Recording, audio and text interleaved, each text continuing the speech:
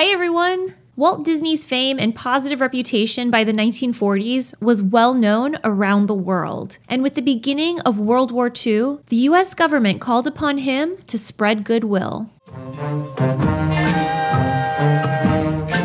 With the early years of World War II, a new government position called the Coordinator of Inter-American Affairs was tasked with developing strong relationships between the Americas to stave off Nazi influence. The U.S. Department of State implemented the Good Neighbor program, where among other things, members of the Hollywood elite would highlight or feature Latin American cultures in their films. Unfortunately, the message of goodwill was not quite getting across the way that they would have initially hoped. That's when they turned to Walt Disney, whose worldwide reputation was positive, prominent, and on the rise. But Walt wasn't quick to jump to the task of helping the Good Neighbor program necessarily. Walt Disney Studios was already being impacted by the war, with profits of Disney films practically being cut off from the European market and an ongoing animator strike. Although he wasn't initially keen to the idea, what sweetened the deal was that the government would help pay for the trip if needed, and this would give him the opportunity to research and create new content for the studio. On August 17, 1941, Walt and 17 other people, including composers and artists and his wife Lillian, landed in Rio de Janeiro, kicking off the Goodwill tour.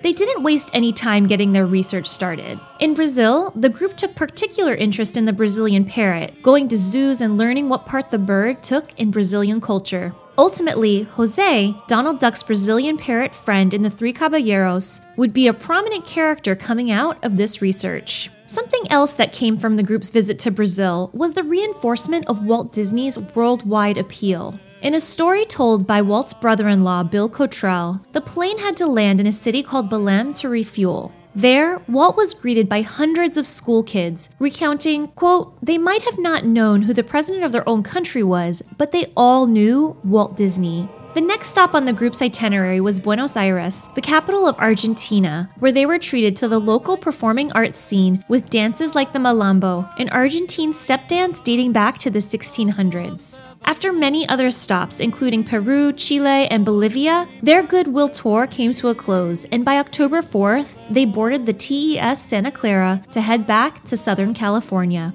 The result of the trip was considered widely successful, with Walt meeting with dignitaries, filmmakers, and locals alike, giving countless autographs and attending numerous cultural events. The goal to create stronger bonds between the Americas for the Coordinator for Inter-American Affairs was furthered, and the goal of researching and creating new content for the Disney company was also achieved. The classic films Saludos Amigos and The Three Caballeros were released to critical acclaim. And in the end, it's said that although Disney was expected to take a government subsidy for the trip, the success and acclaim for the content they created that followed the trip meant they no longer needed to.